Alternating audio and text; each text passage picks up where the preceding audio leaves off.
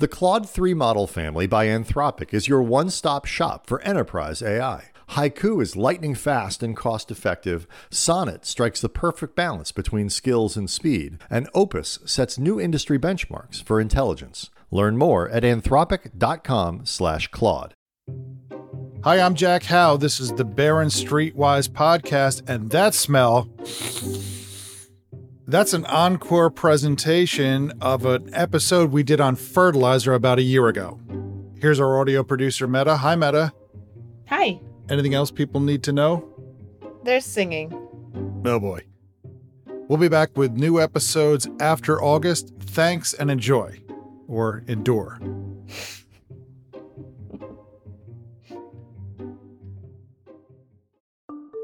So the farmer's still in good shape. They're still making money. And that's ultimately going to drive continued planting. And if you want to have high yields, you want to boost the amount of income you can make, fertilizers are an area where you're not going to skimp significantly. Hello and welcome to the Barron Streetwise podcast. I'm Jack Howe, and the voice you just heard is Joshua Spector. He's an analyst at UBS covering chemicals, and he's talking here about fertilizer.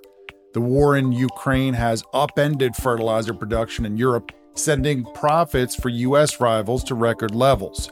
In a moment, we'll answer all your fertilizer questions, assuming you have questions, and that they relate mostly to investing. We'll also say a few words about Apple's chunky new Extreme Sports Watch and the latest phones, and what the new product lineup means for profits.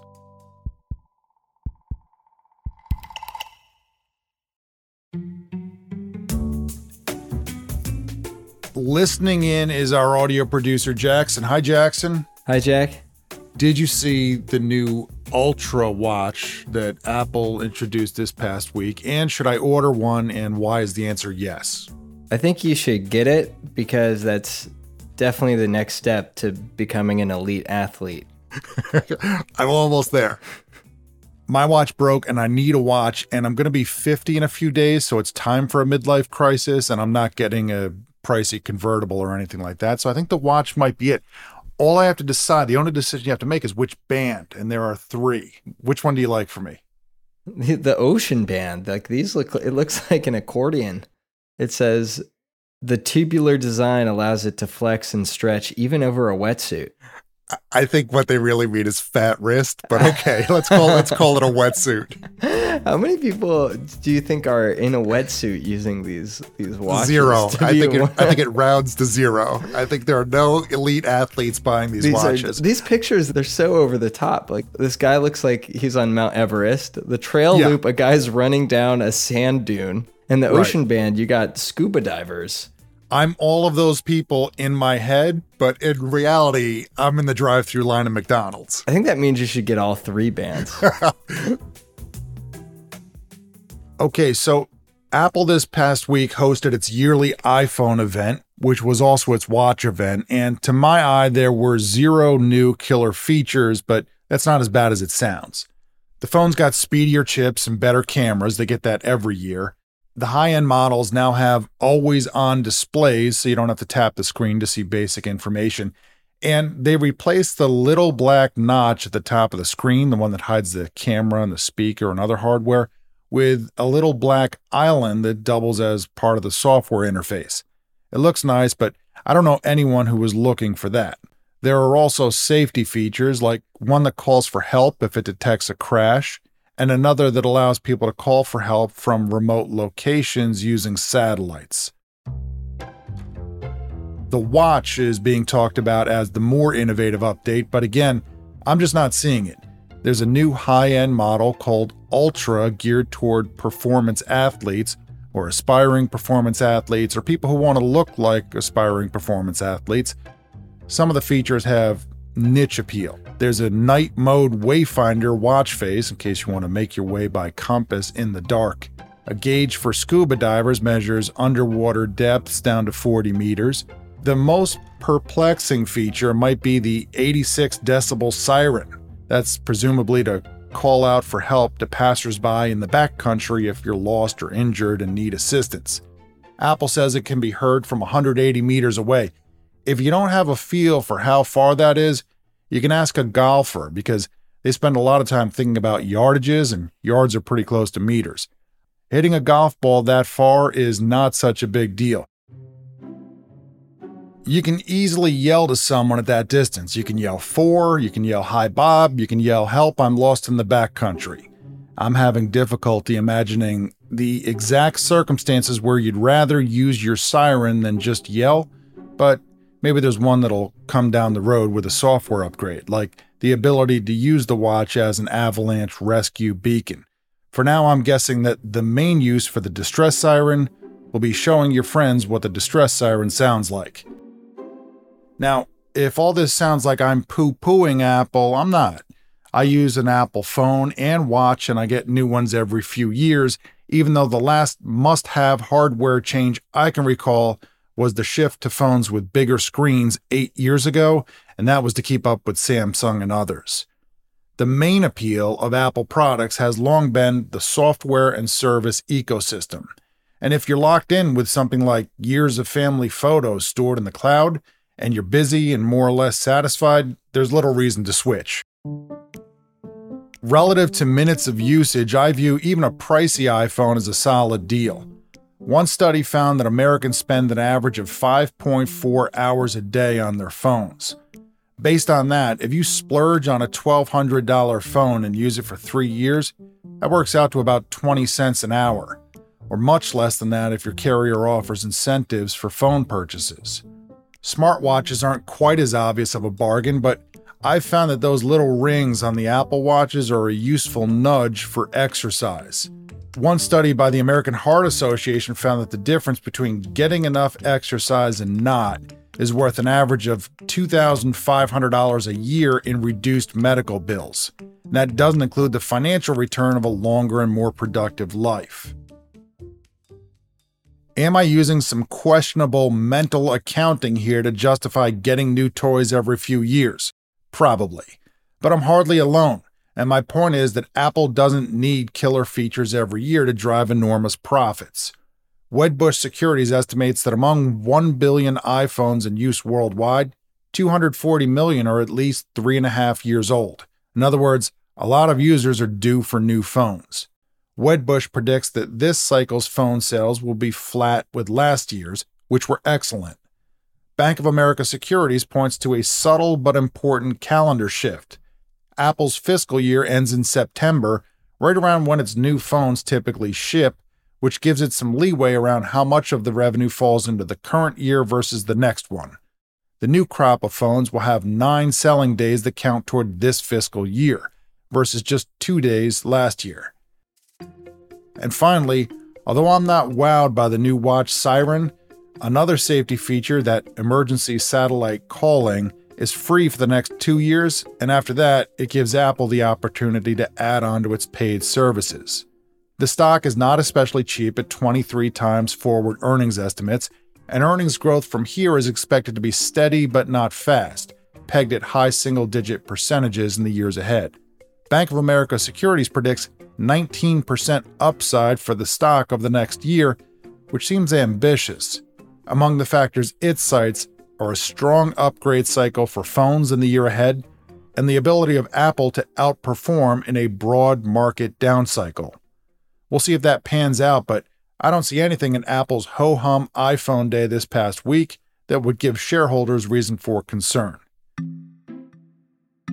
Now then, let's move on from iPhones and talk about Fertilizer. What does one have to do with the other? Tell them, Jackson. Go ahead.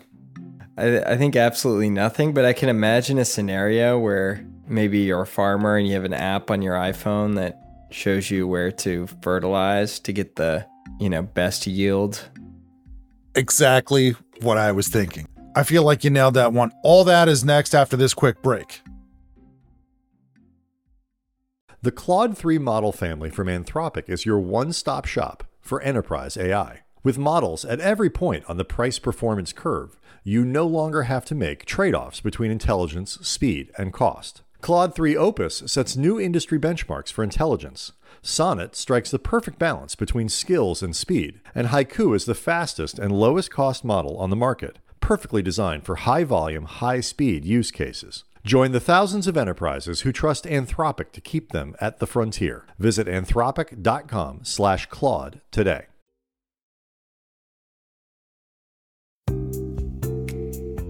Welcome back. Let's talk for a moment about dung and nitrogen and German chemists and why the world has twice as many people as was once thought possible.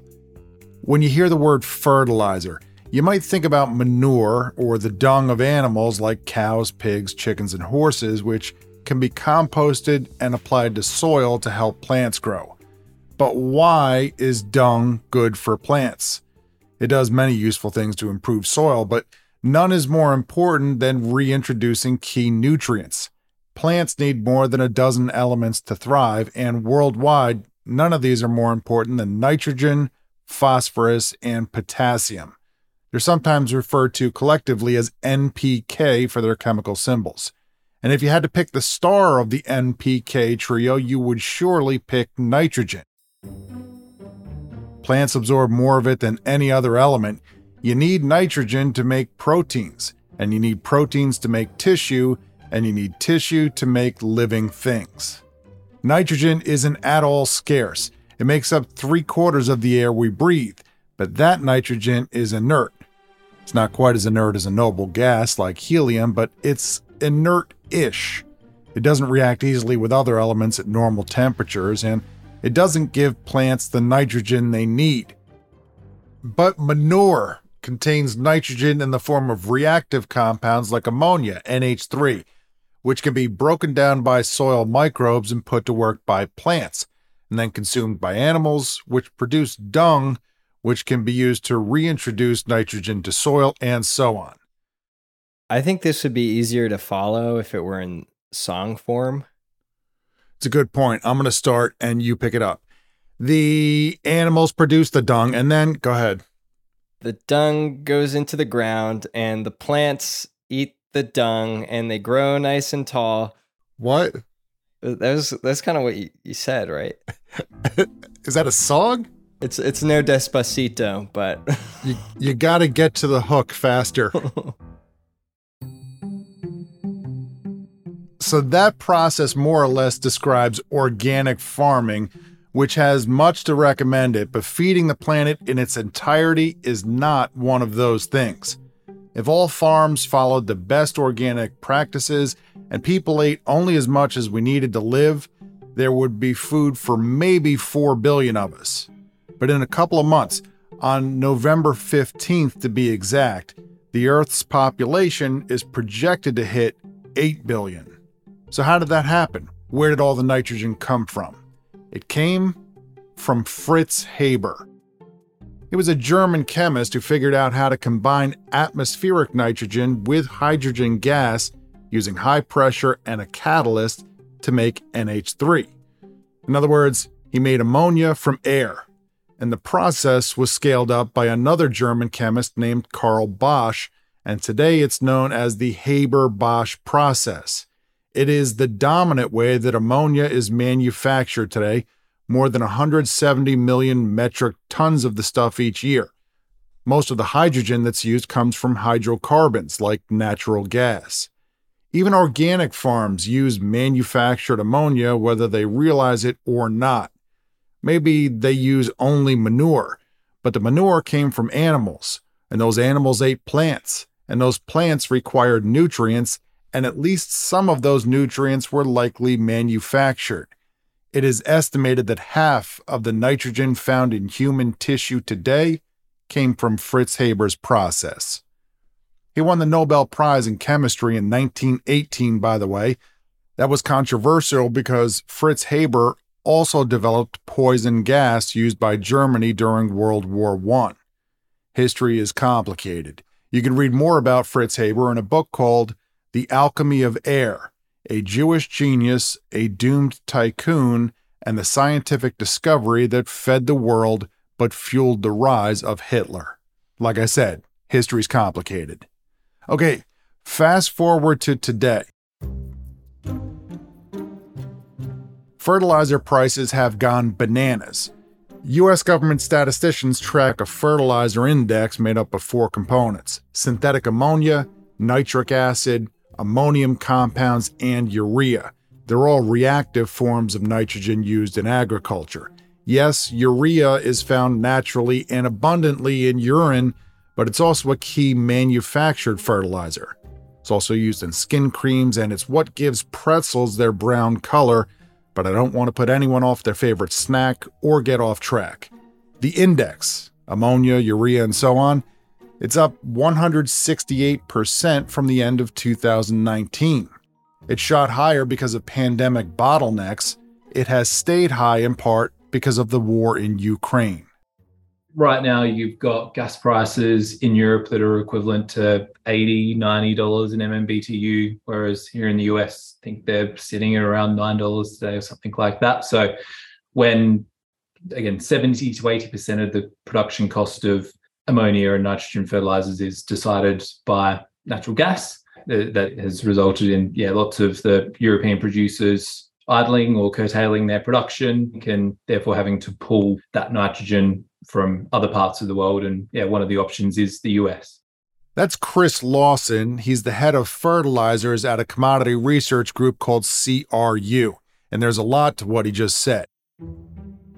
Russia is a key natural gas supplier to Europe, and it's been an open question whether Europe would cut gas purchases to pressure Russia over its invasion of Ukraine, but Russia has forced the issue by preemptively restricting gas supplies. So natural gas prices in Europe have shot higher. That's raising all sorts of questions about gas reserves and alternatives and the cost of heating homes this winter. There's an enormous gap between gas prices in Europe and in the US because although gas can be liquefied and shipped, capacity there is limited, and expanding that capacity could take years. We've talked about all of that before on this podcast.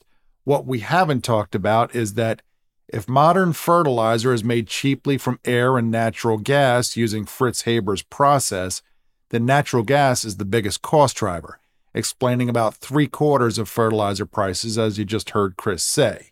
And whereas natural gas is a challenge to transport, fertilizer mostly isn't. Here's Chris. The main form of nitrogen fertilizer around the world is urea. So again, it's a small little white granule that is undoubtedly the most popular form of fertilizer all around the world. So we see them importing more urea. Lots of farmers in the US consume a product called UAN, which is like a liquid form of fertilizer. European farmers can also consume that. So we're seeing a little bit more of that being imported into Europe as well. As Chris says, different forms of fertilizer are popular in different parts of the world.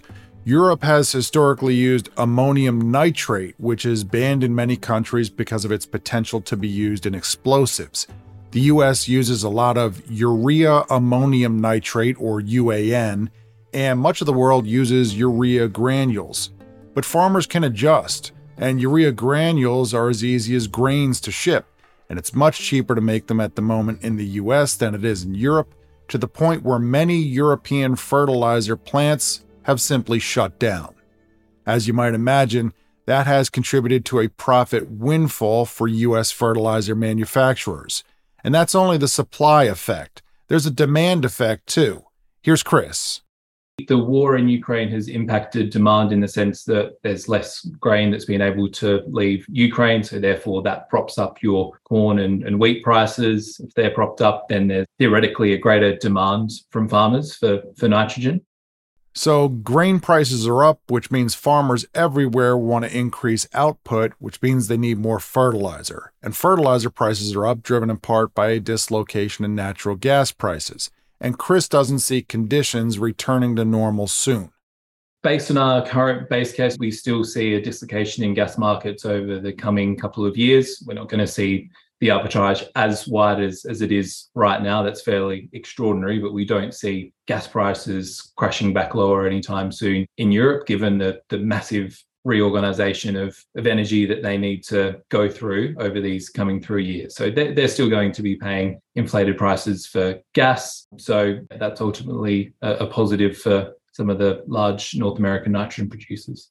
To see the economic effect on those North American producers, look at a company called CF Industries, which is a publicly traded fertilizer pure play. so its finances are readily available and telling. Revenues this year are projected to hit $11.4 billion, up from just $4.6 billion in 2019, just before the pandemic. Earnings per share this year are expected to come in at more than $18 versus closer to $2 in 2019. The shares are up a lot too, although not nearly as much as the profits. Since the end of 2019, the stock is up 139% versus 29% for the S&P 500. One of the reasons the stock price has lagged behind the profits is that investors seem confident that this year's profits will represent a peak. But not all investors agree on that, and the predictions are all over the place. A moment ago, I said that earnings per share have multiplied an estimated 9 times since the end of 2019 and are pegged at more than $18 this year. The consensus view is that they'll dip to $14 and change next year, but some analysts see them rising to over $20 and others see them falling below $10. That kind of uncertainty tends to keep a lid on stock valuations, which helps to explain why CF trades at less than 6 times this year's earnings consensus, making it only about 1/3 as expensive as the broad stock market. Joshua Spector, who covers fertilizer stocks for UBS, is bullish. For him, the war in Ukraine represents more than a temporary disruption. Even though the disruption in Russia is temporary, less material getting out, inefficient trade routes, you're not having the amount of investment you need to grow capacity. A lot of incremental fertilizer capacity was coming out of that region. And now my view is that that's going to be delayed pretty significantly. Certainly not a focus right now to expand fertilizer output in that region. And that's going to impact global supply demand. Josh keeps a close eye on farmer incomes, and he says they support continued strong fertilizer demand.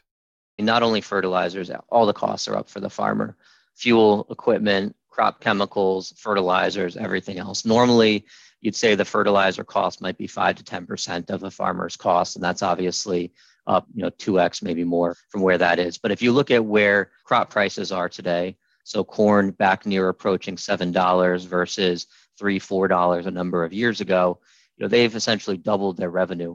So the farmer's still in good shape. They're still making money. And that's ultimately going to drive continued planting. And if you want to have high yields, you want to boost the amount of income you can make, fertilizers are an area where you're not going to skimp significantly. Keep in mind that while higher fertilizer prices might not last forever, the cash that those spikes are generating for companies can be put to profitable long-term use. Josh says that companies under his coverage could generate free cash equal to 15 to 20% of their stock market values over the coming year. He predicts 25% upside for CF shares and 27% for a smaller fertilizer company that he recently began covering called LSB. He also predicts about 20% upside for a company called Nutrien. That one's a little different.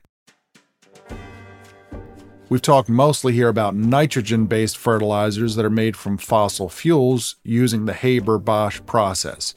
Nutrien specializes in something called potash. That's another name for fertilizer potassium.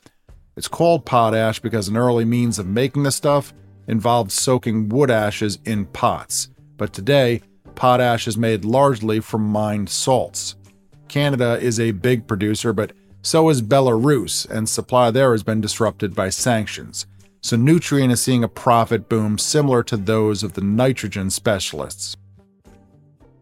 There are obviously fertilizer questions in play here that go beyond the scope of an investing podcast and are more important than stock targets and earnings per share, including those related to food scarcity in poor countries. For now, let's just say that Fritz Haber's process has been both a blessing and a challenge. Manufactured ammonia is how the world feeds itself. It's also an enormous producer of greenhouse gases. Think about it. Fossil fuels are called hydrocarbons because of their hydrogen and carbon, and fertilizer companies are using the hydrogen, which leaves behind all that carbon. Research is underway to make so-called blue ammonia by capturing rather than releasing the carbon, or green ammonia by replacing the Haber-Bosch process altogether.